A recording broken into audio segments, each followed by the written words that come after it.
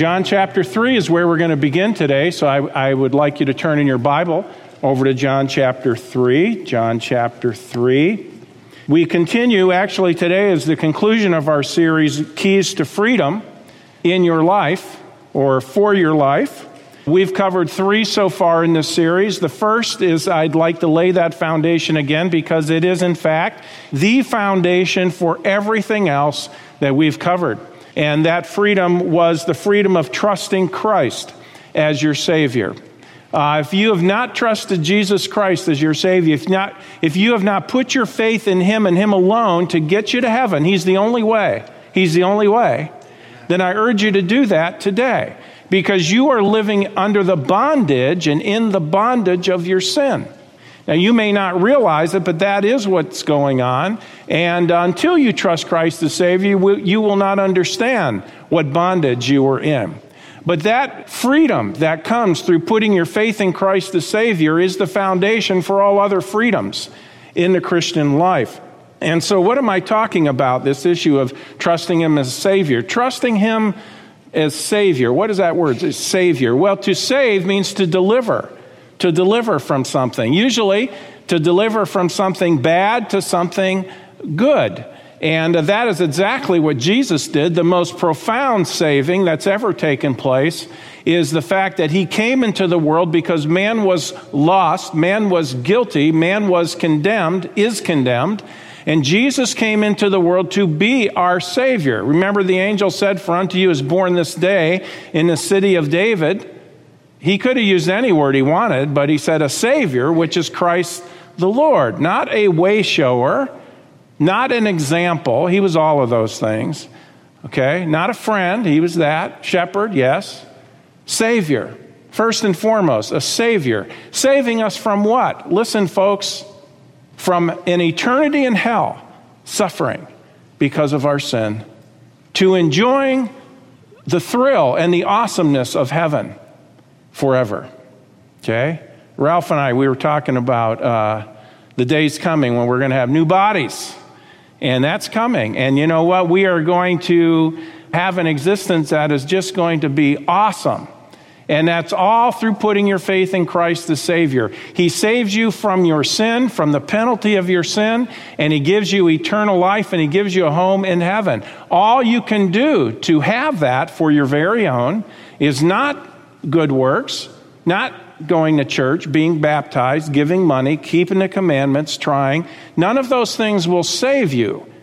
A payment for your sin has to be made, and that's what Jesus did. John chapter 3, verse 16, and by the way, a lot of people see John 3:16. They don't understand it was, in a sense, it was prophetic because it hadn't happened yet, but in God's mind it has because God lives in eternity. But a lot of people don't know that John 3:16 was said by the Savior Himself, referring to Himself. And notice that it says, "For God so loved the world that He gave His only begotten Son, that whosoever believeth in Him," and that word means to trust in Him, to rely upon Him, "that whosoever believeth in Him should not perish but have everlasting life." Now, believe in Him for what? Believe in Him as the payment for your sin. That's the context that He was talking to Nicodemus about. He was telling Nicodemus, you have to be born again if you're ever going to see the kingdom. And then He gave the illustration, the Old Testament type in the Old Testament about the people were dying because they had been bitten by the snakes, the serpents. And that one was put on a pole and it was lifted up. And whoever would look, simply by faith, look at the serpent on the pole, they would be saved. They would be delivered from physical death from the poisonous bite. Okay? Well, it's very much, it is exactly the same. The Lord Jesus Christ, okay, He is the one who was lifted up on the pole. He died on the cross of Calvary and to pay for our sins. And whosoever simply looks by faith, looks at Him by faith. You're not promising, you're not starting anything, you're not stopping anything, okay? It's simply you looking to Him as your Savior, as your salvation. And when you trust in Him, He gives you as a free gift everlasting life, all right? Here we are as sinners, God loves us. Our sin separates us from God. You can't get to heaven with even one sin. It has to be gone. If we pay for our sin, if we suffer the consequences of our sin, eternal death, separation from God forever. But God so loved the world that he gave his only begotten Son. He died on the cross, made the complete payment for all sin, came back from the dead, and he says, if you believe in him, if you put your faith in him, you will not perish. That's a promise. That means go to hell. But you have everlasting life. The moment you believe, you will have everlasting life, that very moment. That's why, don't say to people, you trust Christ, and when you die, you can be sure of going to heaven. No, friend, it's bigger than that. You can be sure you're going to heaven now. He gives you everlasting life, not when you die. Now, I know well-meaning people say that. No, he gives you everlasting life now. This moment, from this point on, you have everlasting life. That's what makes it such awesome news. All right? And it's not of works. Ephesians chapter 2, verses 8 and 9 says this, for by grace are ye saved. God's grace. A lot more about grace in a few minutes. For by grace are you saved through faith in Christ, and that not of yourselves. Doesn't depend on you. It is the gift of God. Gifts are free. Not of works, lest any man should boast. So if you have not trusted in Jesus Christ as your only way to heaven, there is no other way. Jesus himself said it. I'm the way, the truth, and the life. No man comes to the Father but by me. So you need to put your trust in him. And when you do, he will save you, and you will be declared righteous, and you will be freed from the bondage of the penalty of your sin. You're accepting his payment as your payment. And then he gives you eternal life. We also saw in this series the freedom of obedience to the Word of God. Once you're saved, God wants us to start learning the Word of God. And not only learning it, but then doing it. Now, a lot of people are in bondage, even Christians, because they don't know what the Bible says, because they're not in the Word of God, and they keep making wrong decisions, one on another, on another, on another. They're under the burden, they're under the bondage of the wrong decisions they're making, contrary to the way of God. See, God has a plan not only to get us to heaven, he has a plan for our lives now. And the freedom is found in his way. The psalmist said, I will walk at liberty, for I seek thy precepts. Jesus said, you shall know the truth, come to understand the truth, and the truth will make you free. Now, he said that wasn't said to lost people. That was said to newly saved people. See, he's talking about going on and learning his word. So there's the freedom that comes from not only learning the word of God, but obeying the word of God. And then there's the freedom of laying aside weights and sins. Okay, and we talked about that last week. Weights are time and thought robbers, and sins are, sins. Okay, things that are an offense to God, that are contrary to his word. But let's go on today, because today we're looking at the last one. And I'm not saying this list of freedoms could not be longer, but I felt these were extremely significant, and that's why we're covering them. Number 4 is the freedom of forgiving others. The freedom of forgiving others. Now, I want you to listen closely as we go through today, and I'm asking you to be very honest with God and his word. All right? I know there are people in this room, and I would even include myself in this, who have been hurt sometime or another, who have been offended sometime or another. What do you do with that? What do you do with it? We're talking about that today. The freedom of forgiving others. One of the greatest of all hindrances to experiencing the freedom in our lives is not forgiving others of their offenses toward us. Right? Well, they haven't come. I would forgive them if they would come. More about that in a few minutes, okay? But let me say right here, you do not understand forgiveness, if that's what you're saying, okay? You're thinking reconciliation. We'll talk more about that after forgiveness today. Very important message we're looking at here today. I don't think it's possible to live a life with people in it and not get hurt in one way or another. People offend others, and even at times, now sometimes people offend others and they don't mean to.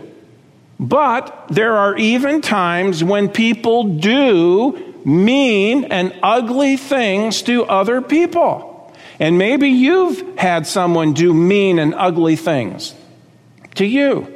See, we are sinners and we sin toward one another. Some of these things are somewhat small, but others can be major sins against other people.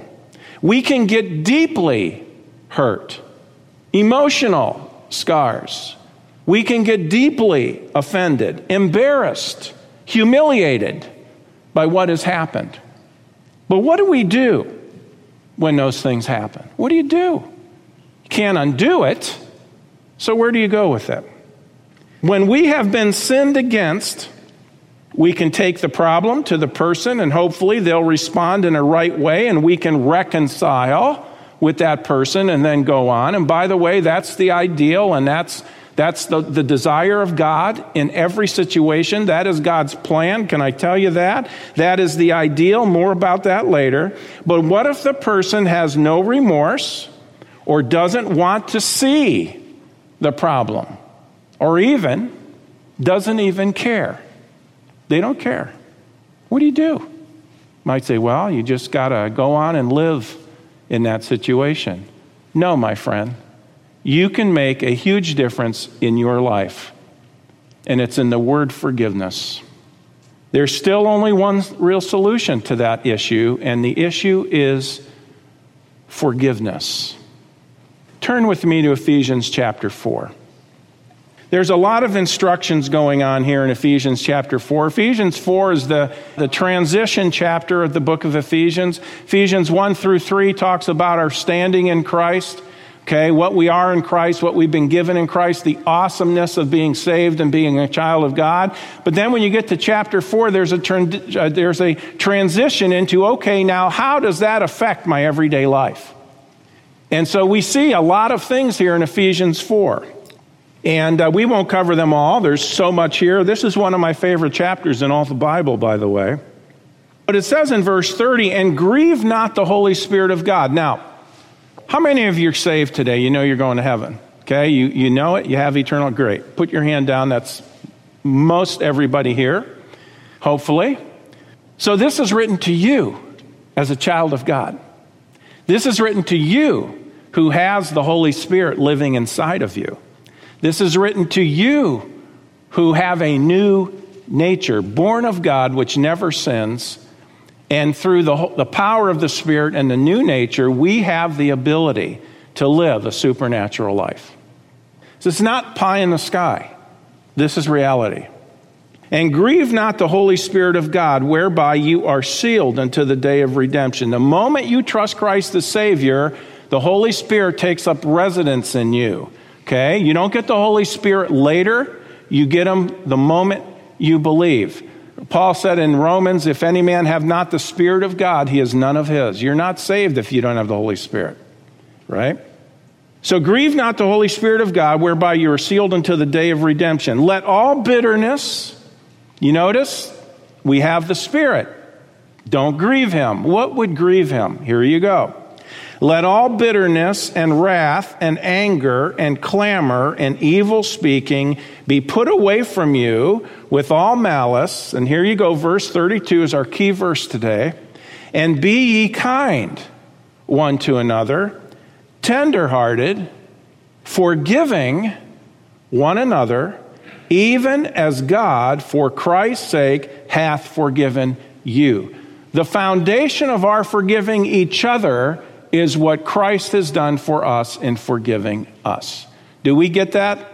How many of you get that? Okay. All right. Good. Okay. So let's go on. Let's define some things. Now, one is this. What does forgiveness mean? Well, I want you to really get a handle on this today. There are two words in the New Testament having to do with forgiveness. Two root words. Okay.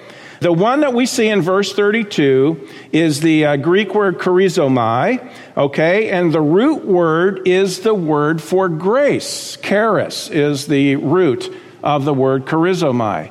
Charis, okay? And that's the word for grace. Grace means undeserved, you catch that? Undeserved mercy, unmerited favor. In the context, it is forgiving someone even though they don't deserve it.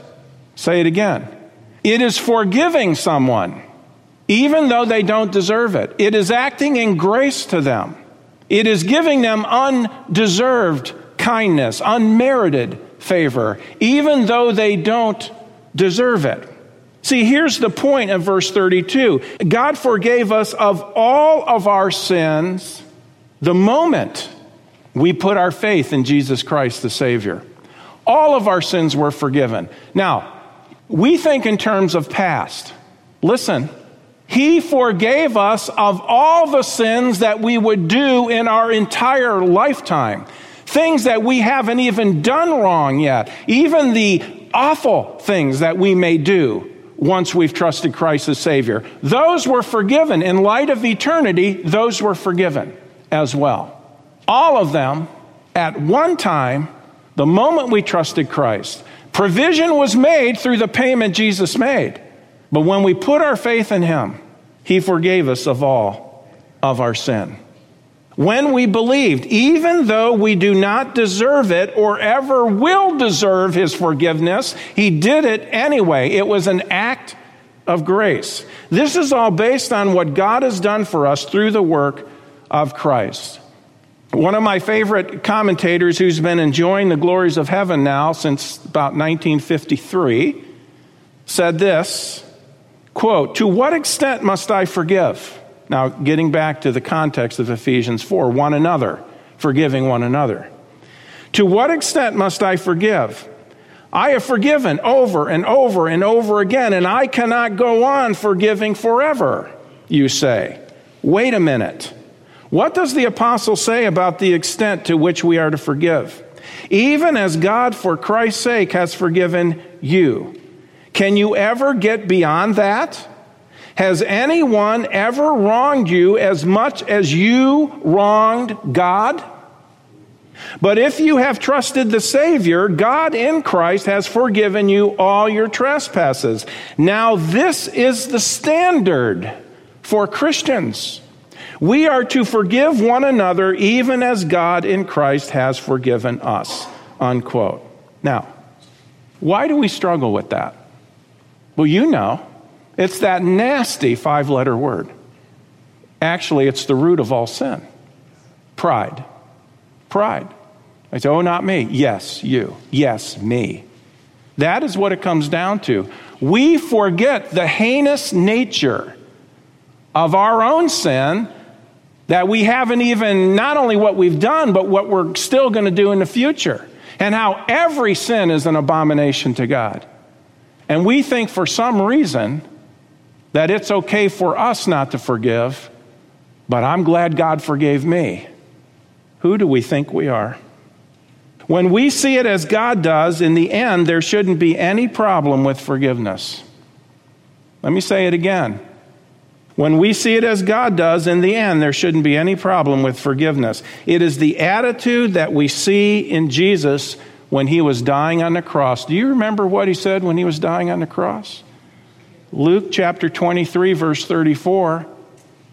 Then said Jesus, "Father, forgive them, for they know not what they do." And they parted His raiment and cast lots. The Son was asking the Father to forgive them. They didn't know what they were doing. They didn't understand. You might say, yeah, but somebody knew what they were doing towards me. Let me tell you something, friend. If they understood their sin like God sees their sin, they probably wouldn't have done it. Then again, who knows? Maybe they would, because we are wicked. Who's speaking in Luke 23? You might say, well, Jesus is speaking, yes. But you know what? Can I also say this? Grace is speaking when Jesus was on the cross. They didn't deserve to be forgiven. They were nailing the Son of God to the cross. They were hurling insults to Him. They were enjoying what they were doing. You see, it is easy to love those who love us. But the crucifixion of Christ was the ultimate wrongdoing. And yet the Lord Jesus so loved them that He wanted them forgiven. Go with me. Hold your place in Ephesians 4. Go with me to Ephesians 1. Ephesians chapter 1. We have the other word for forgiveness. in Ephesians chapter 1. It says in Ephesians 1 and verse 7, "In whom we have redemption through his blood, the forgiveness of sins according to the riches of his grace." This is the other word for forgiveness. And this word for forgiveness, whereas the other one means to act in grace towards, this one means to send away or dismiss. To send it away. Away with that sin. I dismiss that sin. I send it away. Now, while it is a different Greek word, it in fact goes hand in hand with the other word for forgiveness. How does it work? Here it is. We are to act in grace toward one another and then send that sin they have committed against us. We are to send it away. And by the way, folks, I'll just say this, it goes without saying, but I will say it. When you send it away, you don't chase after it to get it back. The whole concept of sending it away is once you send it, it's gone. You might say, well, this is all bigger than me. Yes, it is. But God has called us to a supernatural life. So, this is what forgiveness is, okay? Forgiveness is acting in grace towards someone who does not deserve it, forgiving them, and then not only forgiving them, but sending it away. To dismiss it. Dismiss it. That means you're letting it go, you're putting it behind you. Okay? This is what forgiveness means. But secondly, let me just flip that. What about unforgiveness? What does that do? Unforgiveness is like a cancer for the soul. It will eat you up. It'll wreck your life. The longer it goes on, the more bondage occurs. One commentator said this, quote, and I agree with him, "The moment a man wrongs me, I must forgive him. Then my soul is free. If I hold the wrong against him, I sin against God and against him and jeopardize my forgiveness with God." Now that's on a fellowship level, not on an eternal level. "Whether the man repents, makes amends, asks my pardon or not makes no difference. I have instantly forgiven him. He must face God with the wrong he has done. But that is his affair and God's and not mine, save that I should help him," according to Matthew 18:15 and following. "But whether this succeeds or not, and before this even begins, I must forgive him." Unquote. Listen carefully. Here's what he was getting at there about God not forgiving. If you won't forgive, then God will not forgive you. You will go on in bondage. Why? Because that is walking in pride. That's what that is. Now, folks, we all have it. I get it. We all have it. Okay? Hold your place here and look at Matthew chapter 6. Years ago, I read a pastor. He was writing about this passage in Matthew. And he says, you know, it is sad to say in the days in which we live, some Christians never walk one day in fellowship with God. And the reason is they will not forgive. Didn't say they're not saved. They're saved. But they don't walk in fellowship with God. Look at it, Matthew 6:14. "For if you forgive men their trespasses, your heavenly Father will also forgive you. But if you forgive not men their trespasses, neither will your Father forgive your trespasses." See, unforgiveness is like a cancer to the soul. We go on in bondage. And you know what? If that cancer continues to grow, it more and more controls us. And if it more and more controls us, that's more and more bondage. Doesn't have to be. I know this is challenging, but it's true. Let's move on. Turn with me to Colossians chapter 3, which is a sister passage to Ephesians 4:32, which takes us to our third point, and it is this. When we forgive, we are freeing ourselves from the bondage and bitterness that grows out of it. When we forgive, we are freeing ourselves from the bondage and the bitterness that grows out of it. Many years ago when we first came here, probably We'd been here probably 6 or 7 years. We had a family coming, and they were saved by grace. They'd been saved through a ministry up on the Iron Range, and they weren't there, but people from there, and so on and so forth. Anyways, saved by grace. They knew it. They had the gospel just as clear as anybody could have the gospel. No question about that. But they had a philosophy of life that was saved by grace, live any way you wanted. Okay? Well, they were coming to our church for quite a while, and, the husband, he was an interesting man in himself. His wife, as far as I'm concerned, was very rebellious. She was in your face with rebellion. This is the way she was, okay? Saved. These are saved people.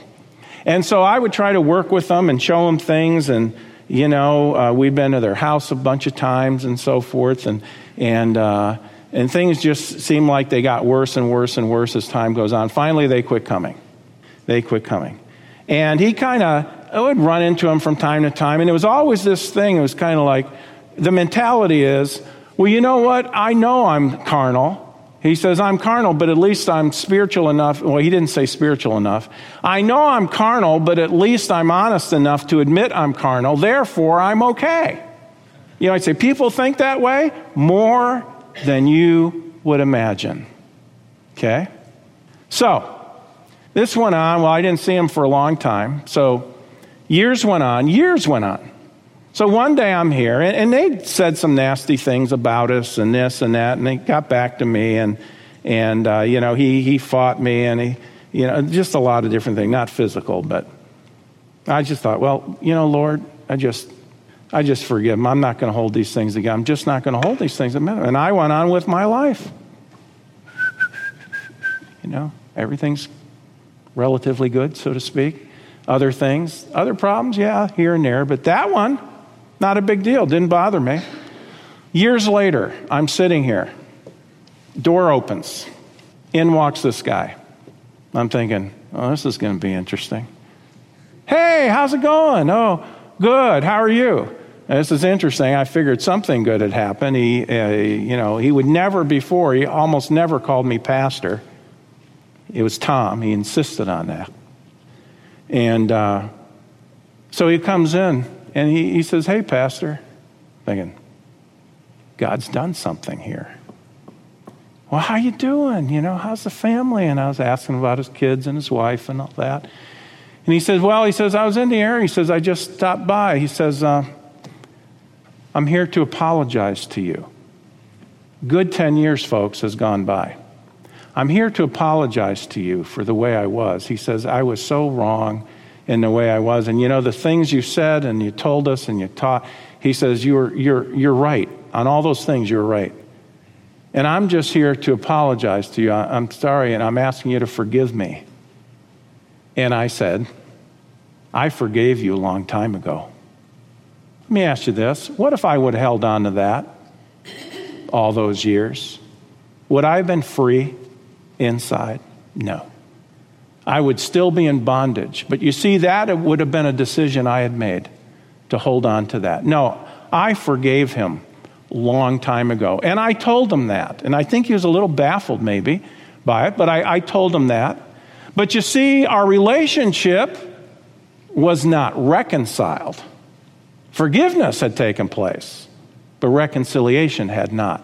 I'm going to get to that in just a minute, because forgiveness and reconciliation are not the same. One paves the way for the other, but they're not the same. All right?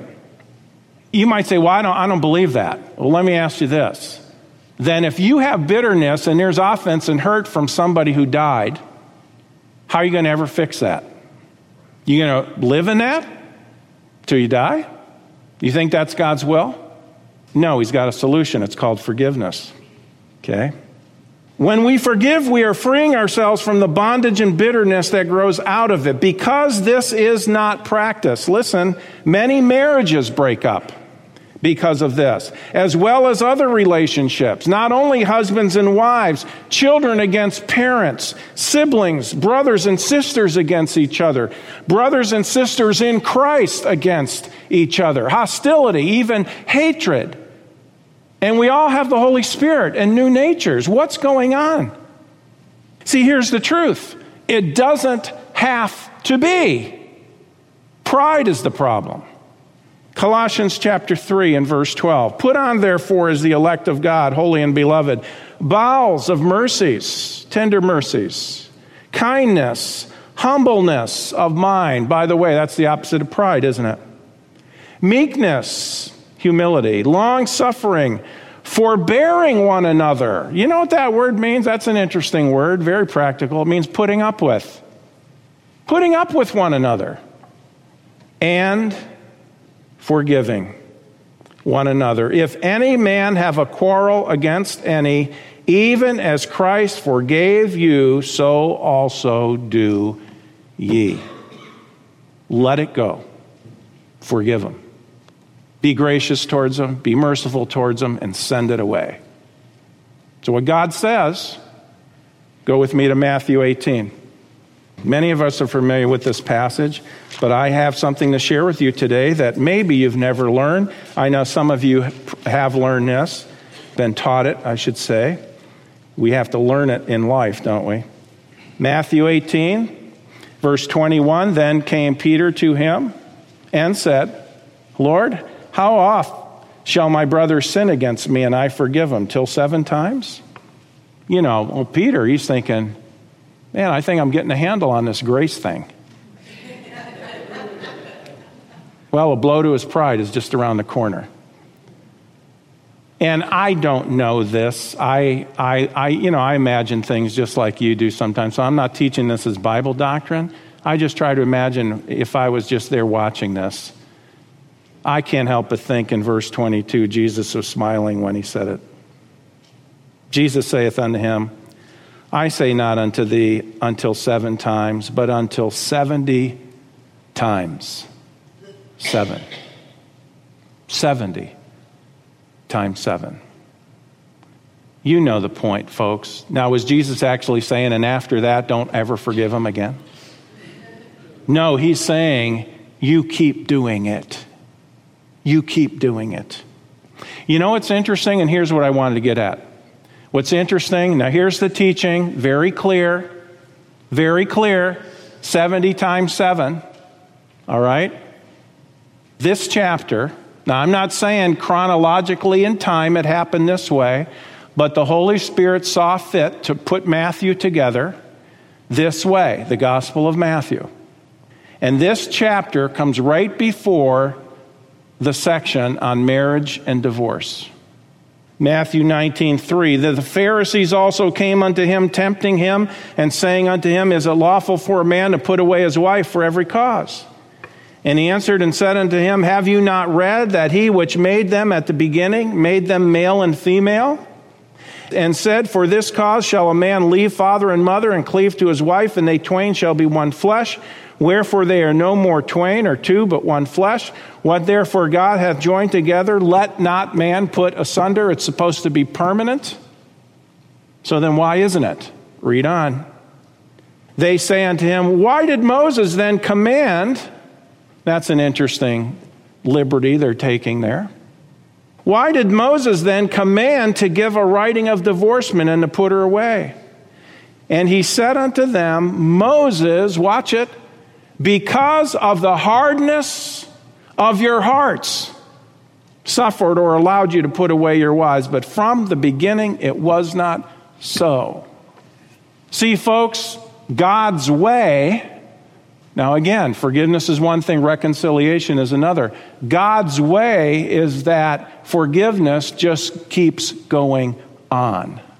And that relationship should be repaired rather than thrown away. It should be repaired. But it takes, to reconcile, takes 2 parties, not just one. But forgiveness can be there. Okay? What if they don't ask forgiveness? Even if the other person does not want to make things right, we can still forgive.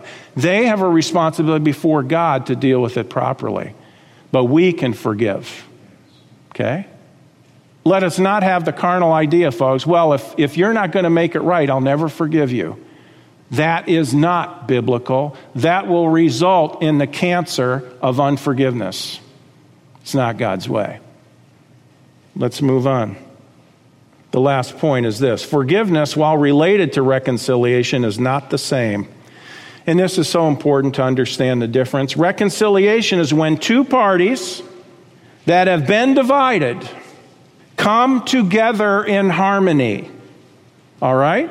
Two parties that have been divided come together in harmony. Reconciliation, by the way, is always the will of God.